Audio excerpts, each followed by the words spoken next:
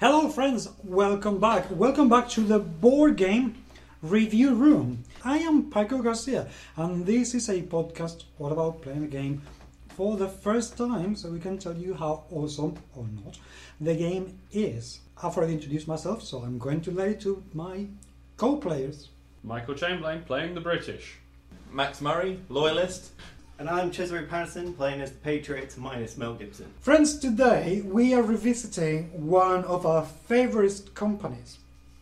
If anything, in fairness, because he's one of our favourite people. I'm talking about Academy Games, and obviously I'm also talking about Uwe Eichert. And of course, Academy Games so far, yes. a champion company with Max. They've turned out a cooperative game that he doesn't hate. Yeah, that's Progress. true. That's true. Yeah. Well, it's historically based, so it's always got a better chance. I'm talking about history. Today we are going to be playing 1775.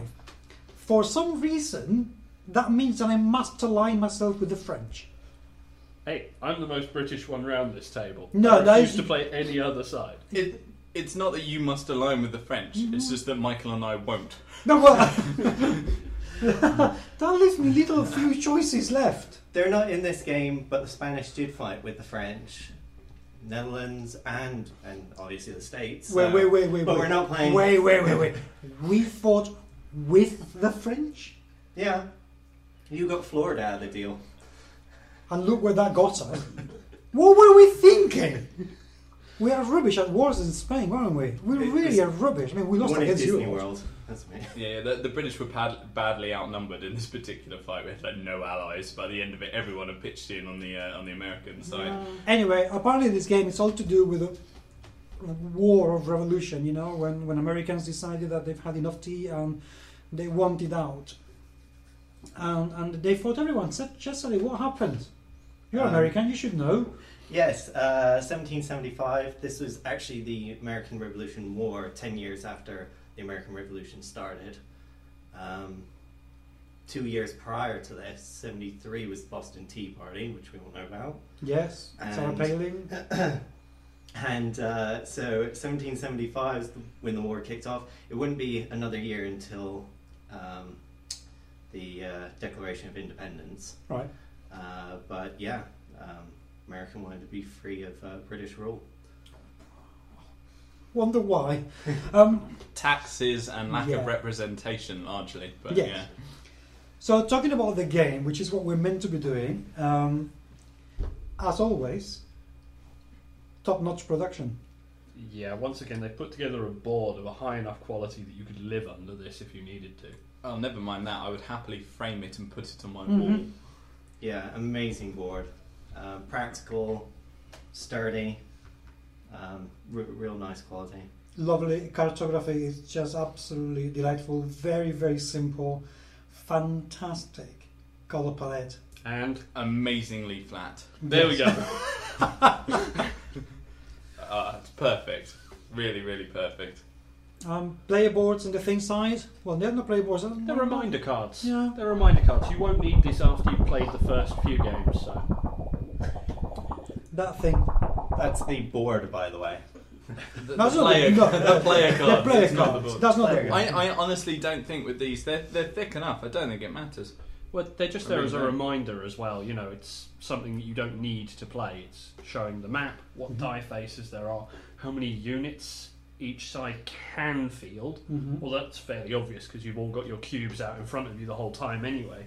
So, once you know how to play, these go back in the box. I think they're literally there just as a teaching aid more than anything. Speaking of cubes, there are a ton of them in, what have we got, 7 different colours? Yes. Yep. For the different factions here. You've got the British Regulars, the Patriots, the Hessians, the French, the Native Americans. Virtually everyone who is involved is represented in the form of wooden cubes. And we have also some very funky looking dice. I like the design. I like the iconography in this. You have concentric circles and then the Brits running away. Brits, hello, the French are in this. I'm holding the British Regulars. I only have 3 hits. There's no running away on these dice. Oh, are there? Yeah, and oddly enough in this game, the French do not run away. This is That's a first. Yeah. Yeah. French listeners, we do apologise. Sorry. The dice themselves, though, they're etched, Mm-hmm. so you can get a decent amount of play off of them. Yep. Nothing's going to wear off. Each side has their own dice with their own setup in their own colours as well. So to go with our 7 colours of cube, we've got 7 colours of dice. Yep. The whole thing, I have to say, it looks absolutely delightful. The box insert is fantastic. Mm. And the rules look gorgeous. Michael, how easy were they to read?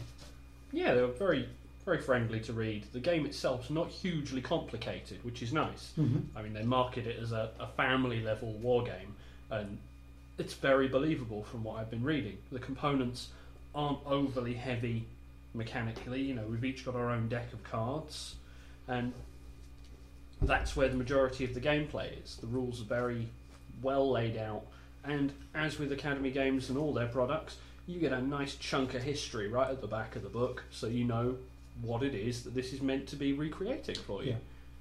I mean, to show how interesting it is, Michael's fiance has just been sitting there and just reading the history. You know, almost like a textbook. She hasn't read any of the rules or any of the rest of the game, but she's been interested in that. So it is really well done, even for people who aren't interested in games. The history itself is laid out beautifully. Well, I think it's one of the signatures of Academy Games. They always make very historically accurate games, and they managed to make history into a fun, interesting thing, which is not an easy thing to do. History is a fun and interesting thing. Okay. You should have learned with my history teacher, and I can guarantee you that history was not a fun thing to do. Trust me. Okay, I'd have to go back in time, become Spanish, but yeah, 30 all right. years, yeah. Jezra, you've been looking through the cards. Yes, I have. That took you a while. There are... Yeah, I wasn't sure when he was asking there. I just had a look through. There are quite a few cards that are very basic and the exact same on every single one, so those are mostly to do with the movement. However, you do get quite a few unique cards that are to do with either important historians to do with the events or events that happened during that time. Not only does that add a bit of flavour, but you get a little information about either that person or event on the card itself. So while you're playing, you're picking up some information about what happened if you don't know, who was involved and what happened. So that's a nice little touch. If you're not careful, you just might learn something. Mm. So, Michael, give us the 1 minute rules review of this thing. Okay, so we're each going to have a very small deck of cards. Within that, there are a number of event cards and there are a number of movement cards. Each turn we have to play a movement card which will allow us to move armies around the board. An army we can move needs to contain one of our cubes, but it can also contain cubes from our allies.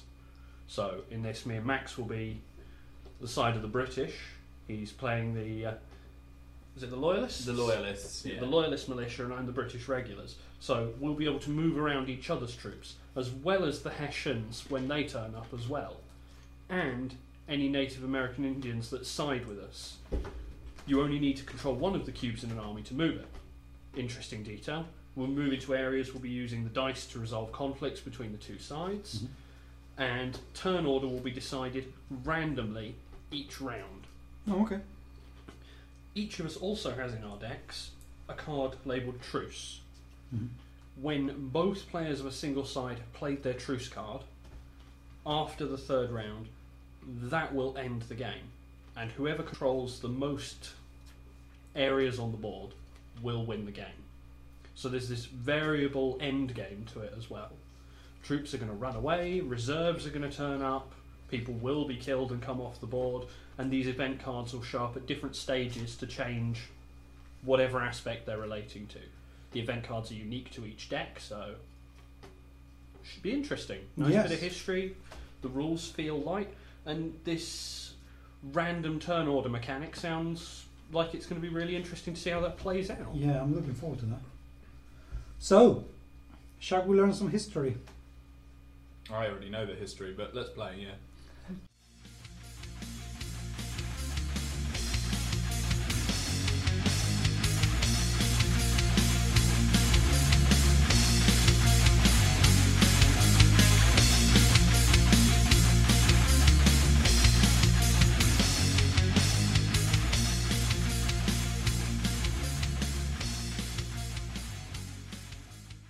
Hello, listeners, and welcome back. We haven't quite finished, but we've had a good... How long are we playing? 2 hours? Yeah, probably just under that. 2 hours, and we're probably getting towards endgame of 1775 Revolution. What does everyone think? For once, I am determined not to I start. was immediately to say Max, though. Okay, Paco, what do you think of this game? Loved it. This is fantastic. I was obliterated. I was going to be pounded on the ground and into the ground forevermore to drill some oil from whatever the states we were trying to conquer in this game. But I loved it. Brilliant. I absolutely love this game. Really, really enjoyed every second of it. Surprisingly deep, considering the lightness of the rules. Let's go to Michael next for someone who likes to break games. What do you think of this? Heavy enough for you? The rules, no. The rules aren't heavy enough for me. But that said, the strategy in it is. You know, the rules are very light, very easy to learn. I think for people certainly like me and Max, and you were doing it a lot as well, Cesare, you can throw the box time out the window if you're going to really go into the tank and think about this. If you're prepared to play at a far lighter level, you get this done really quickly. And I'm sure there are people who've completed games of this in less than 2 hours without batting an eyelid, and they've had fun. For us, this is probably nearer a 3-hour game. Yeah, exactly. I mean, this is simple enough as a family game, but for us, yeah, we're putting a lot more. Max? It takes me long Any enough to play reservations? Risk. I liked it. I have a couple of issues. Okay. As is my position on this podcast, I think Surprise, surprise. But it was fun, and as Michael says, there is a level of strategy. The thing I really did like about it, before I start complaining, is actually the cooperative element, because it's not a co-op in the traditional sense. It's a 2 versus 2 war game. Team play. Yeah, and I really actually enjoyed that. I like I really like conferring with my partner and working out strategies of what you plan to do. Which in a way works really well with the random turn system where every turn you pull out the different colour cubes which represent which order you're going to go in, so you can work out with your partner what you're going to do based on that. However, that's also my problem.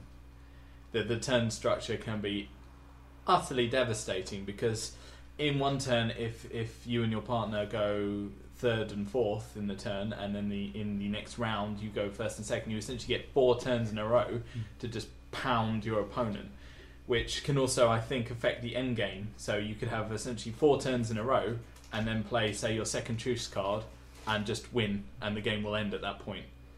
They would get another to finish the round, but when you've had 4 turns in a row to really hammer them, it's quite tough. I agree with that, just based on the reinforcements action more than anything else.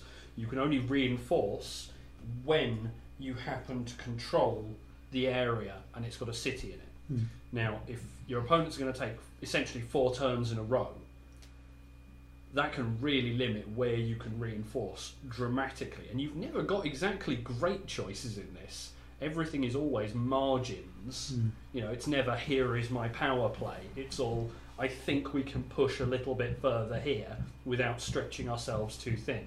But I wonder if the reason to have the random order is precisely to stop people from building their powerhouses and making the game less predictable from that point of view.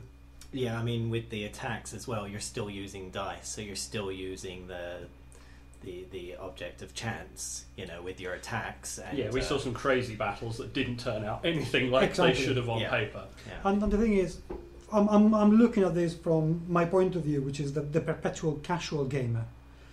Let's say that you randomly draw and you are always in the same order.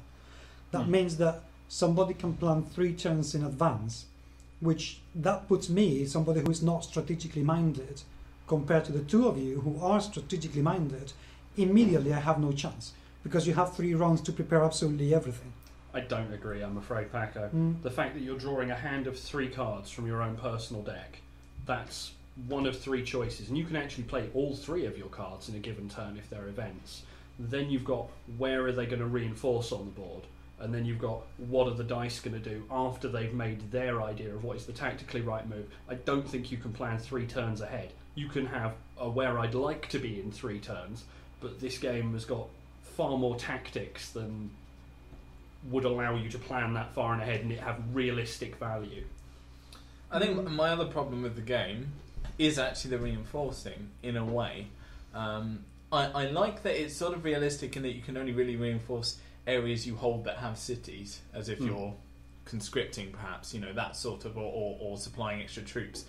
But at the same time, because of the way the layout started in how we played, it meant that basically in the south, the British had almost no hold for the whole game. We only start off with a few troops down there. We can't reinforce it because we didn't hold a whole area, and basically you just immediately pounded us, and that was it. So we were stuck essentially in the north side, which has the reverse effect for you, because we started off with the Canadian sort of areas. You never really got a look in. There are some cards that allow you to move troops by boat, which would allow for some attacks in the back, but it makes it really awkward. So most of the fighting was just heavily in the middle around New York, and there are other times where if you get a couple of goes, you have, say, 6 areas of dominance in which you can place your troops, but then if your opponents get 2 turns running with the luck of the random turn, they can absolutely decimate you to like 2 places. So you're at that point you're really restricted in where you can place troops. It seemed to work. I'm not sure how, because it all seemed to balance out. And at the end, when we did finish, there was only a point difference in it, but it was just a bit random. I think that it felt random, and that's my problem with it. Because as you say, I'm strategically minded, so the variants in it do irritate me just a bit, but it's still fun. I found that one of the things that helped balance was the flee mechanic, that your troops didn't automatically die. They went to an area to the board that you could retrieve them later on. So if in previous turns your armies got decimated, when it came around to your turn, there's a chance that there were a bunch of troops there to come back, and that seemed to happen quite a bit. I would say the only minor issue I had in the game were the cards I drew. There were a couple of turns where a couple of my cards clashed, so I could only use 1 movement card per turn because I couldn't use 2 cards together. I couldn't use my event card with a movement card, so I only could do 1 action per turn for a couple of rounds. But that's just luck of the draw yet again. From every aspect, they've tried to make this a military game, a lot of variants, so that anyone can play it. But it does work. It does. Yes. Despite my niggles about a couple of the minor mechanics, because I'm like that. If you played really poorly, then someone could walk all over you. But it still really works. I had a lot of fun playing it. Yeah, I did as well. Yeah, I absolutely loved it. For me, this is a massive, huge version of, as we were saying when we were playing, of Dos de Mayo. It plays not in a similar way, but it has an awful lot of similarities that make the game just as fun and interesting. Because of the whole thing, it's just very, very satisfying to me. Love it. A very satisfying game, as everyone else has said. For me, it generates something of the stuff that I really love out of Memoir 44. Hugely popular, massively selling game for Days of Wonder. Very differently produced. This hasn't got minis, it's got the cubes, but the big thing that takes this over the top and means that this will probably see more table time going forward is me and Max play a ton of Memoir 44, but that is very much 2 players and that's it. There's a variant for it where you can play with 8 players rather, the Overlord variant, but that's as close as that gets for team play. This, the fact you could play 1 versus 1, and yet you can sit and do it like we have, which is 2 versus 2. It's just that bit more adaptable, and it has that historic depth, that card-driven combat that's reliant ultimately on dice, and you don't know how it's going to fall. And takes next to no time to teach. So hold on a minute. This is potentially a co-op game in a way that Max likes. This Team. Team, yeah. See, I like team games because they're still competitive. Yeah, Which is yeah, exactly 'cause what it's this is. 2 So on you 2. get to work with a partner to crush your enemies, which is great. When we're playing a full co-op game and you're just essentially fighting against mechanics, you're fighting against the game. Yeah. That I don't enjoy. It feels a lot more limited. This even though you two, as you say, aren't necessarily the same sort of gamers as Michael and I, where you like a bit of strategy, you still played actually really well, and it felt really balanced despite us being different types of gamers. So as a team game, I think it works brilliantly for that. It still gives the level of depth for us to work out planning, and at the same time still allows lighter gamers to have a great time. So it hits that sweet spot quite well. Yeah. So 4 gamers approve of this game? Absolutely, You're yes. saying? Yeah. Gotcha. Thank you for listening. Your hosts for this podcast have been Paco, Michael and Max. This podcast has been produced by Michael Chamberlain with help from Paco Garcia. The music has been composed by Kev Ansett. We would love to hear from you. Feedback and your questions are always welcome, and you can email us at podcast@gmsmagazine.com. You can also follow us on Twitter. We are at GMS Magazine, and we are on Facebook and Google+, and we'll be more than happy to talk to you. Remember to subscribe to the GMS Magazine podcast channel in iTunes, and please do give us a review and a rating. It is truly appreciated. For more quality shows, listen to our other rooms, the RPG room, the board game room, and the interview rooms. But until next time, let the games continue.